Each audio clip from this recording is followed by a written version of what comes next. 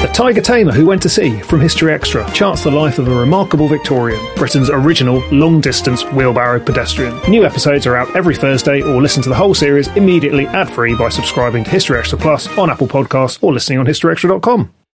This episode is brought to you by Indeed.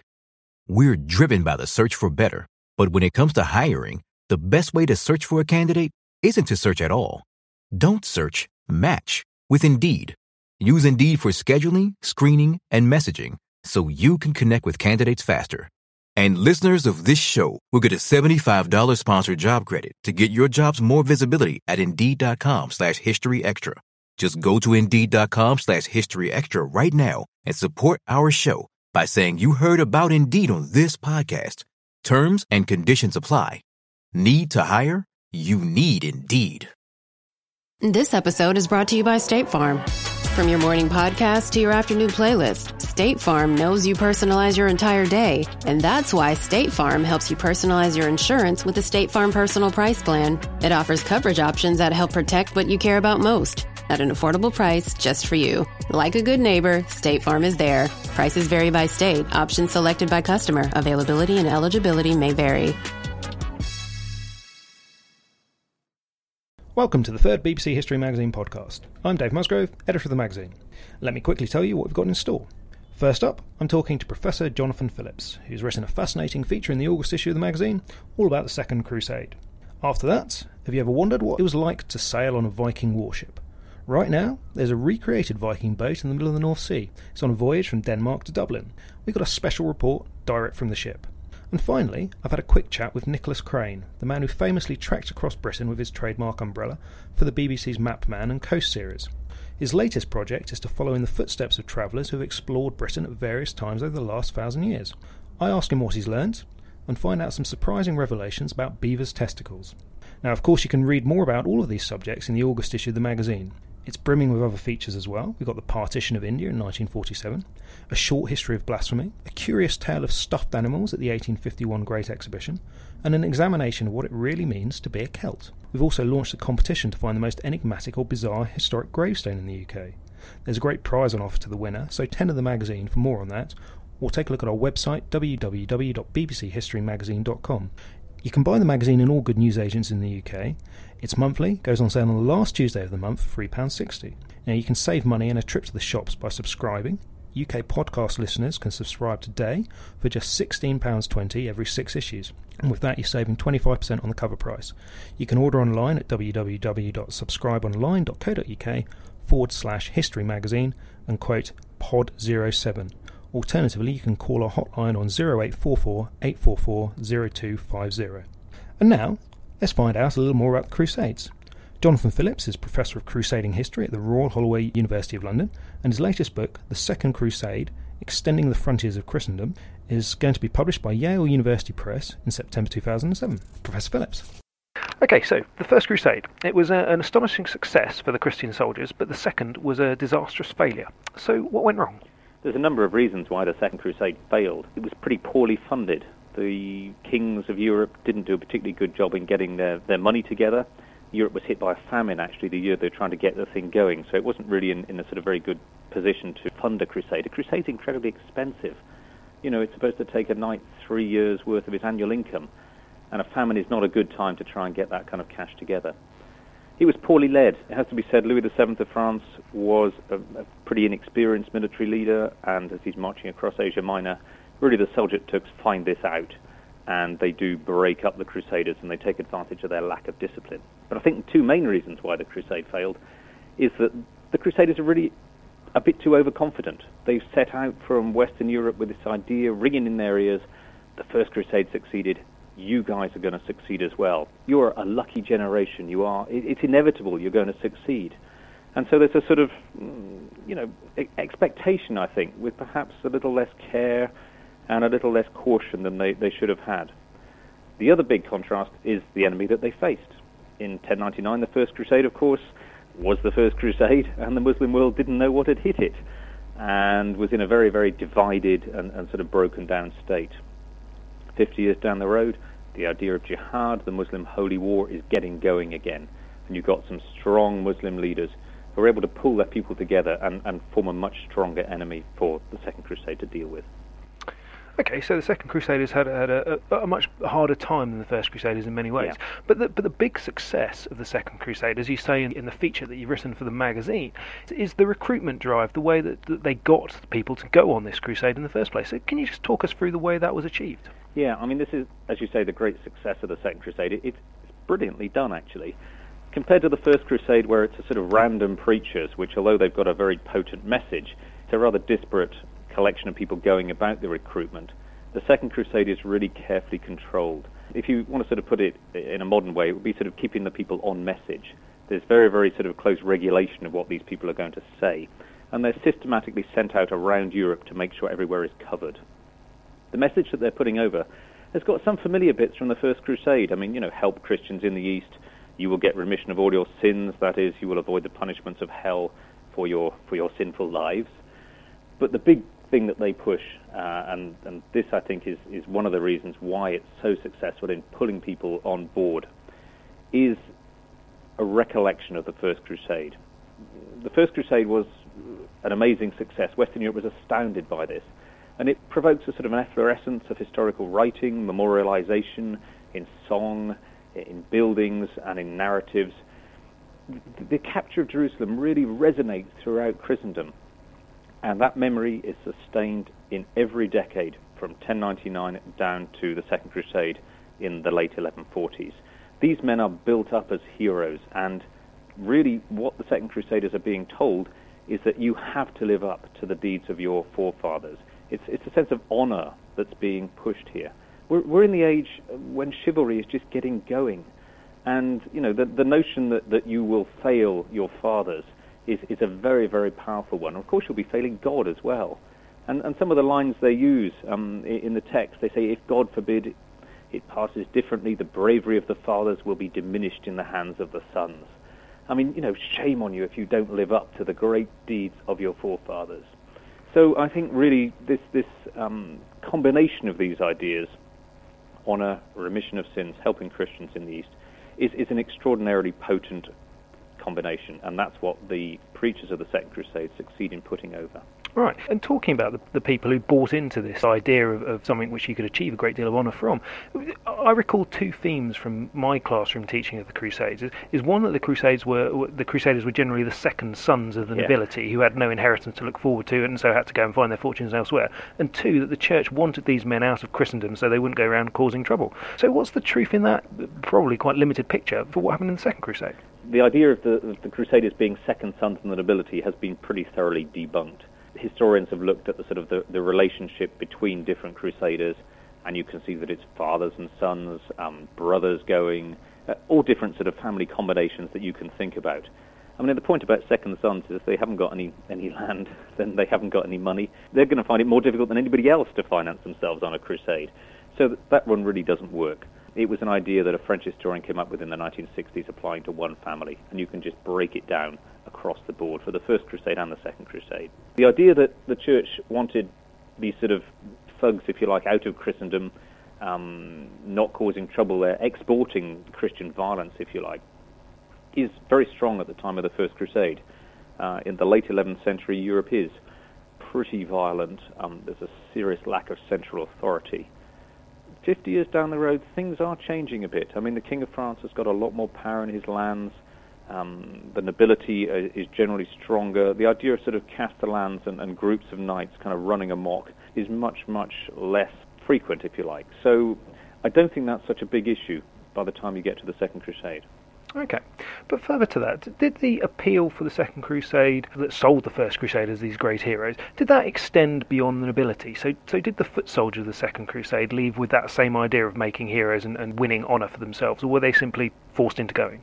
That's a really interesting question, actually. In short, I don't actually know the answer to it. I think it's a bit of both, actually.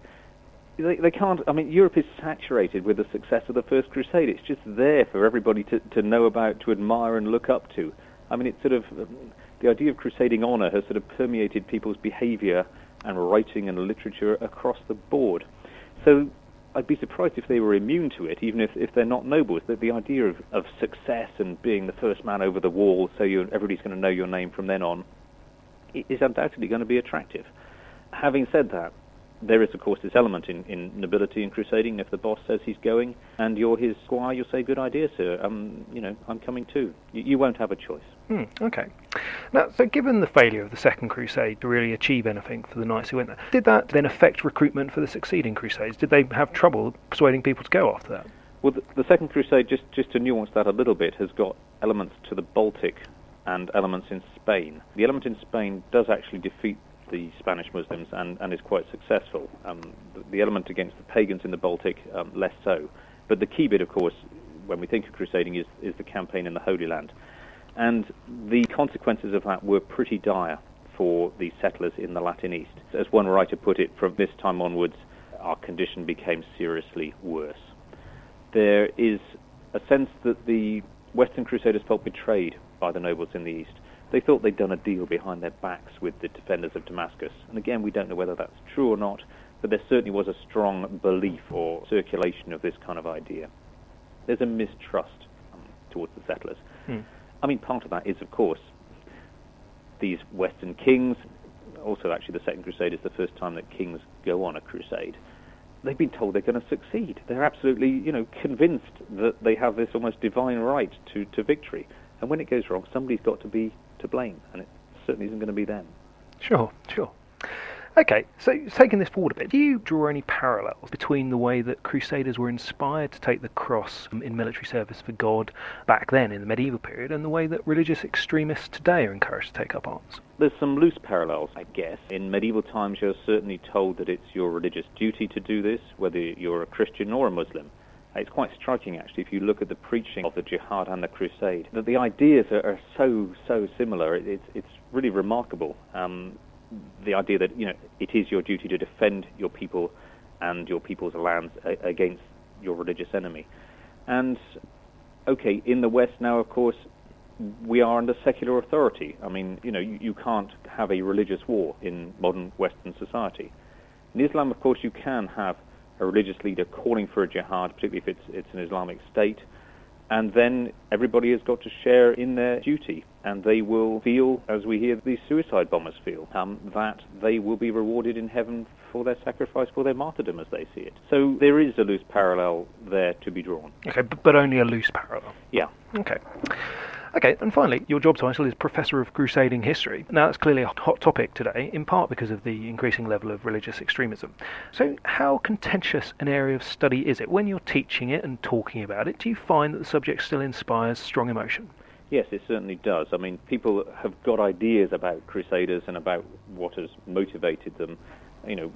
They're all greedy. They're all out for land, or they're all religious fanatics. I mean, be they Christians or Muslims, in fact, in some of these circumstances. And so I suppose part of what one has to do is to try and nuance that and say that there's a lot of things at work there. Why I suppose it's still contentious is that crusading is still a word that's widely in use in Western society. I mean, I think in the West we had, until perhaps the last 5 or 6 years, very sort of gentle use of it. It's a good cause. You're a crusader to cancer waiting list or something like that. But now, given events in recent years, it's much more live, and it has a much more sort of dynamic and pertinent feel, particularly in the Islamic world. I mean, when George Bush called for a crusade against the forces of terror, he gave such a propaganda gift to Osama bin Laden, who was able to say, look, Bush has called a new crusade against us. He said it, you all heard it. That this kind of link between aggressive Westerners coming in, killing Muslims, taking their land, is very, very easy to draw. And it's a perception the Westerners struggle. I mean, the invaders captured in Iran the other week were called Crusaders, I saw at one point. But this, I have to say, again, we need a perspective on this. Drawing links back to the past like that isn't actually new. It's not a 21st century phenomenon. In the 1960s, for example, Nasser compared himself to Saladin, an awful lot, President Nasser of Egypt. And he did this by playing Saladin not as a religious hero, which, of course, he's portrayed as by someone like Osama bin Laden, but as a diplomat and as a pan-Arabist. So you can manipulate these people in all sorts of different ways to suit your different agendas. But the point I'm making is that while, yes, it inspires particularly strong emotions today, the ideas of crusading and the history of crusading is something that's been kept alive and can be used and brought into play over many, many decades. So, I mean, it's clearly quite dangerous for politicians like George Bush to be invoking the Crusades. Now, are people like that becoming more concerned about their use of language? Do you think the looseness of the use of the term Crusades in current political situation is becoming a bit more controlled? Do you think people are understanding the danger of that? Absolutely. I heard an interview with Tony Blair and on the Today programme, and he was asked, "Do you think you are a crusader?" I think it was referring to him, working for good causes.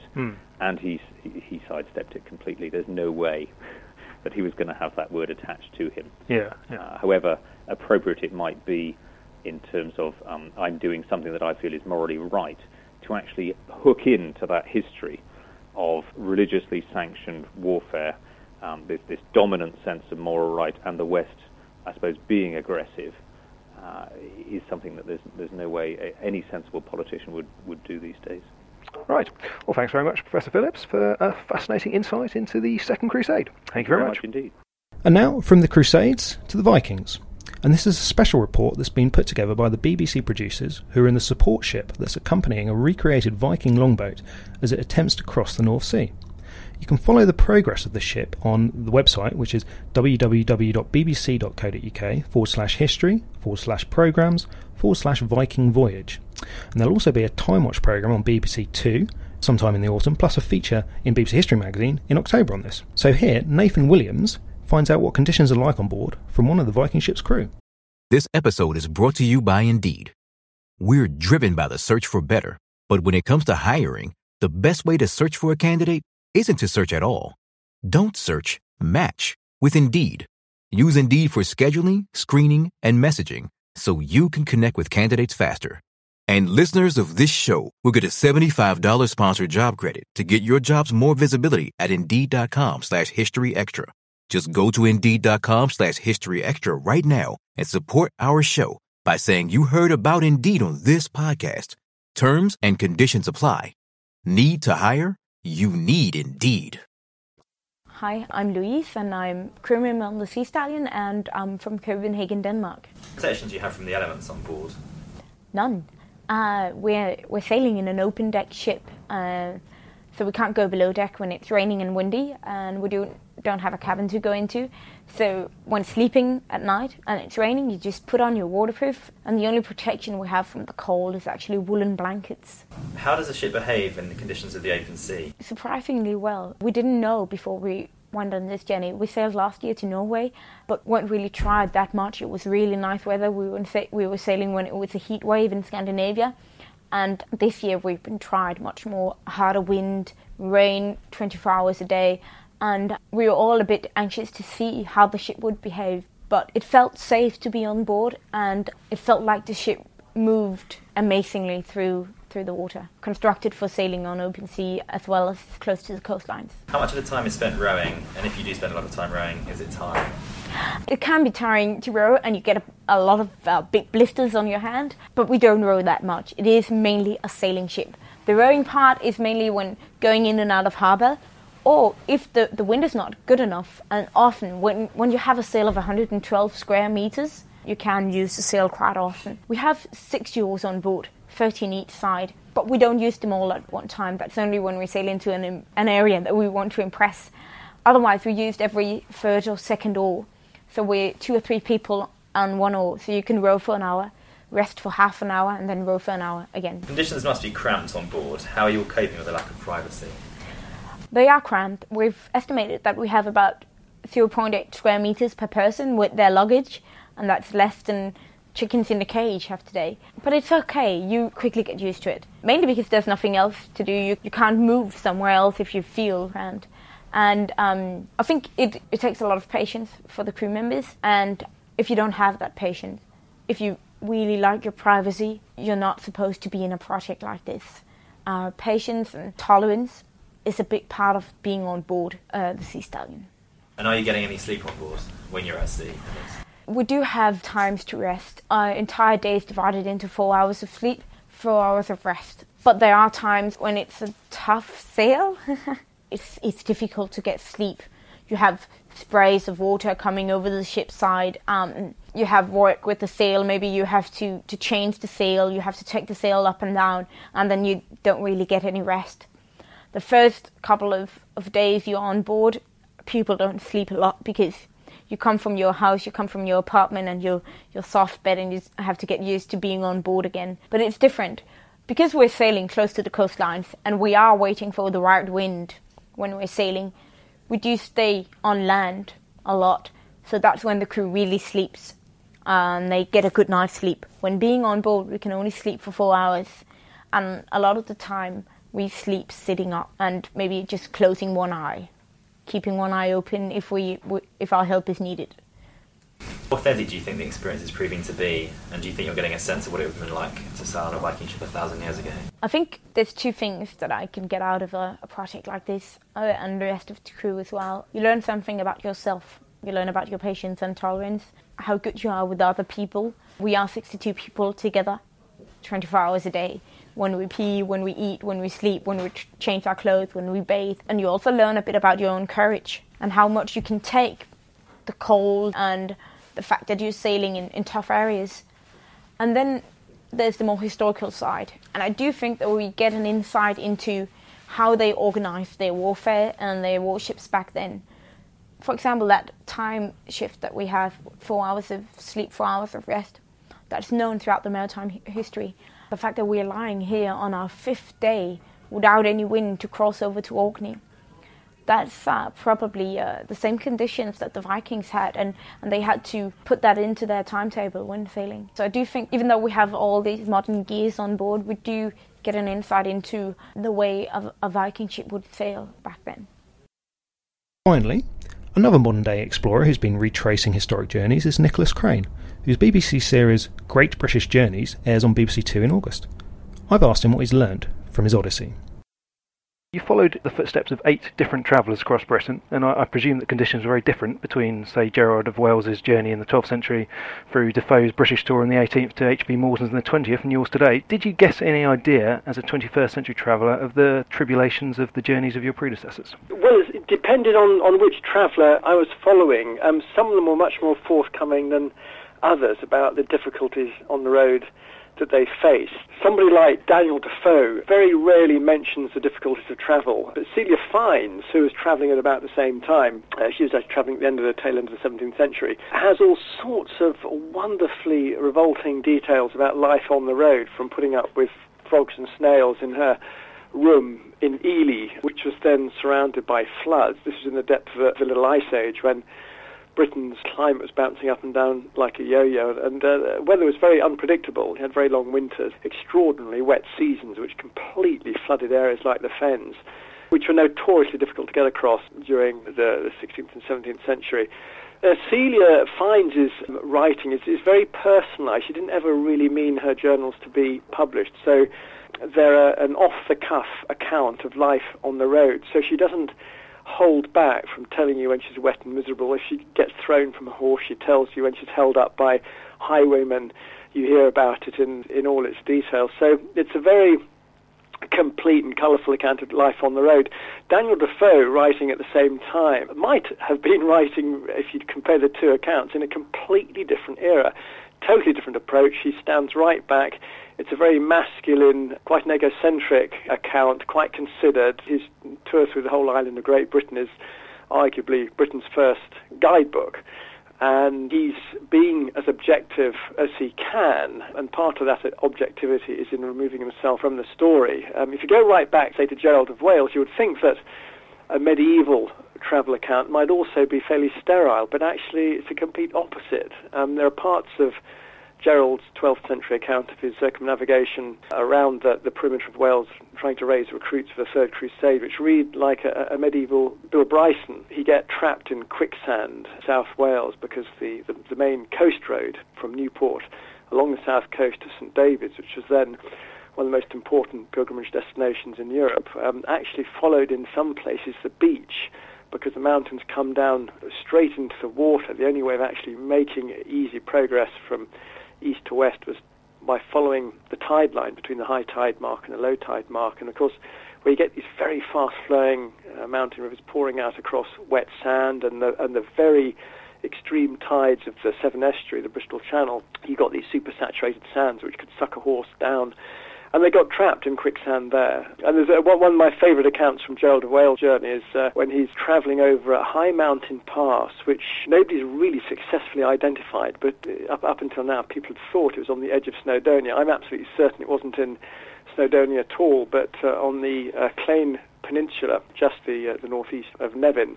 Okay. Over a little group of mountains called the Eifel Mountains. And if you plot the route he must have been taking on that day, he wouldn't have gone near Snowdonia at all, and I'm absolutely certain that the route he was taking was over this. Is a shortcut over the Eifel Mountains using what was probably an abandoned Roman road, or at least a route that the Romans had used to perhaps to a marching camp and outpost on the Clain Peninsula, which back then was one of the few areas of northern Wales that could be used for arable and pastoral agriculture there along the Anglesey. It was a bit of a breadbasket up there. So there were reasons for using it as a shortcut. As you know, before the days of wheeled vehicles, the freight route used to take the shortest line between A and B rather than the kind of thing that a modern motor road does, which is to make a long circuit to keep the gradients down. And so one of the things we investigated in the film, and when I wrote the book, was actually trying to identify this mountain pass, because Gerald talks about it, and it's a lovely description. He talks about the long and very difficult winding ascent, how exhausting it was. He was travelling with the Archbishop of Canterbury, who was the first time an Archbishop of Canterbury had ever been to Wales, and they were trying to muster these archers, these famous Welsh archers, to go out and fight in the Holy Land and relieve Jerusalem, and they weren't having a very good time of it. So the Welsh weren't being particularly responsive to the idea of holy wars in the Middle East. But they had to climb this big mountain pass. It was probably the highest point they ever reached on the whole circumnavigation, and certainly Gerald makes quite a big deal of it in describing the difficulties of climbing to the top. And when they get to the top, they collapse for a rest on the ground, and the Archbishop jokes about the difficulties of the road, and they can hear a bird, and they're trying to guess what sort of bird it is. Is it an oriole, or is it a nightingale, somebody suggests, and somebody said, well, it can't be a nightingale, because nightingales don't come to the mountains of northern Wales. And so the Archbishop quips that nightingale's a very wise bird if it never comes to Wales, because it's completely worn out, having made this extraordinary journey for weeks all the way around the outside of Wales, and quicksands and stony roads, and obviously a lot of difficulties in terms of security, because they could only go around the outside of Wales in what you might regard as an Anglo-Norman security zone. The inner part of Wales was still very much controlled by the princes, these semi-autonomous princes of central Wales, who are a pretty fearsome bunch. And just a couple of years after the great journey Gerald made, they all rose up and took several castles and so on. So it was a very unstable part of the British Isles, and the journey it reads like a fully blown conquistadors expedition from 3 centuries later. Or 5 centuries later rather. It's a fantastic tale, and very readable. And one of the things that makes it so special is that it isn't just a historical account or an ecclesiastical record. It's a natural history. In fact, arguably, it's the first natural history of Wales. And for example, on the Teivi, when they follow the River Teivi from its mouth up to its source at Strata Florida Abbey, and Gerald's descriptions, for example, of beavers and salmon on the Teivi are absolutely astonishing. It provides theories about how and why the salmon can leap up waterfalls. And a huge exposition on the life of beavers, the building of the dams and how they procreate, and the fact that beavers' testicles are a great delicacy. And one of the aspects of beavers that he relates is that beavers have developed a technique of saving their lives. They're killed for their testicles, and so beavers used to cut off their own testicles and throw them before the hunters to spare their own lives. Very drastic. Well, interesting stuff, given that beavers have just been reintroduced into Britain, I think. So. Yeah. We'll have to keep our eyes out, just like cutting off their privates to spare themselves. But, quite right. Yeah. So when you were following in the footsteps of these historical travellers, it sounds like you were getting some historical insights as well. For instance, you were talking about the possible route of Gerald around Wales. What sort of things were you learning about from a historical sense?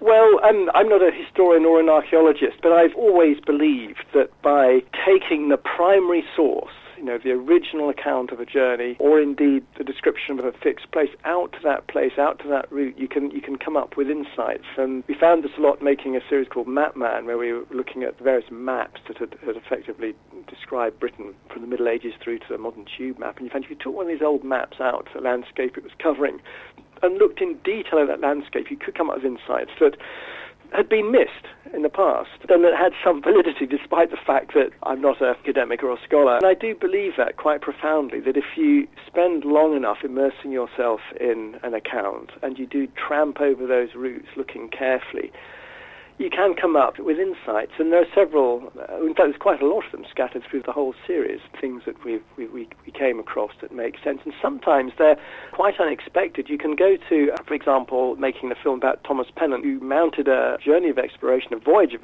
exploration to the Hebrides at the same time that James Cook was going off to explore the Southern Ocean.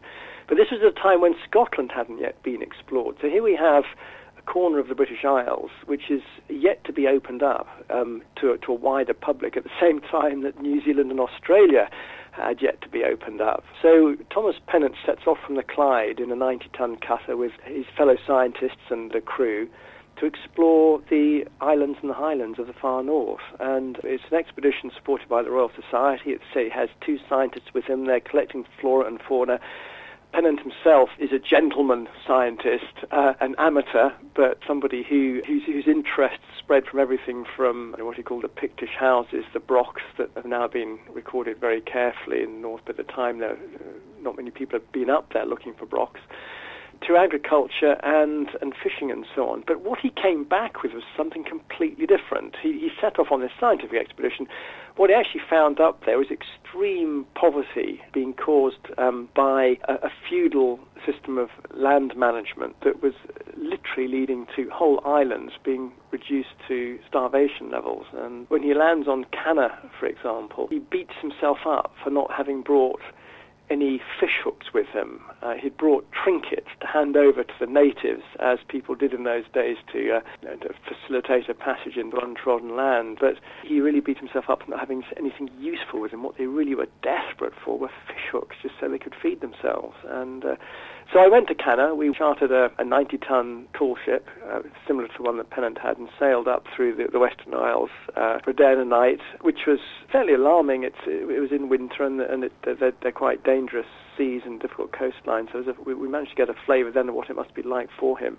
Landed on Canna and met several of the local people, one of whom took us up onto the mountain top and showed us abandoned sheelings. These would have been the very sheelings that were being clung onto when Pennant came by in 1772. You could see the round circles of stone beneath the turf that would once have been covered by a very crude roof of turf, and where the transhumance shepherds and cattle minders would have lived in through the summer season, just hanging on to an existence in this very, very bleak place. And when I was crouching in one of these ruined sheelings with the woman who had taken us up there, and just felt so bleak, because the land was hopelessly overpopulated for the amount of food you could get off it.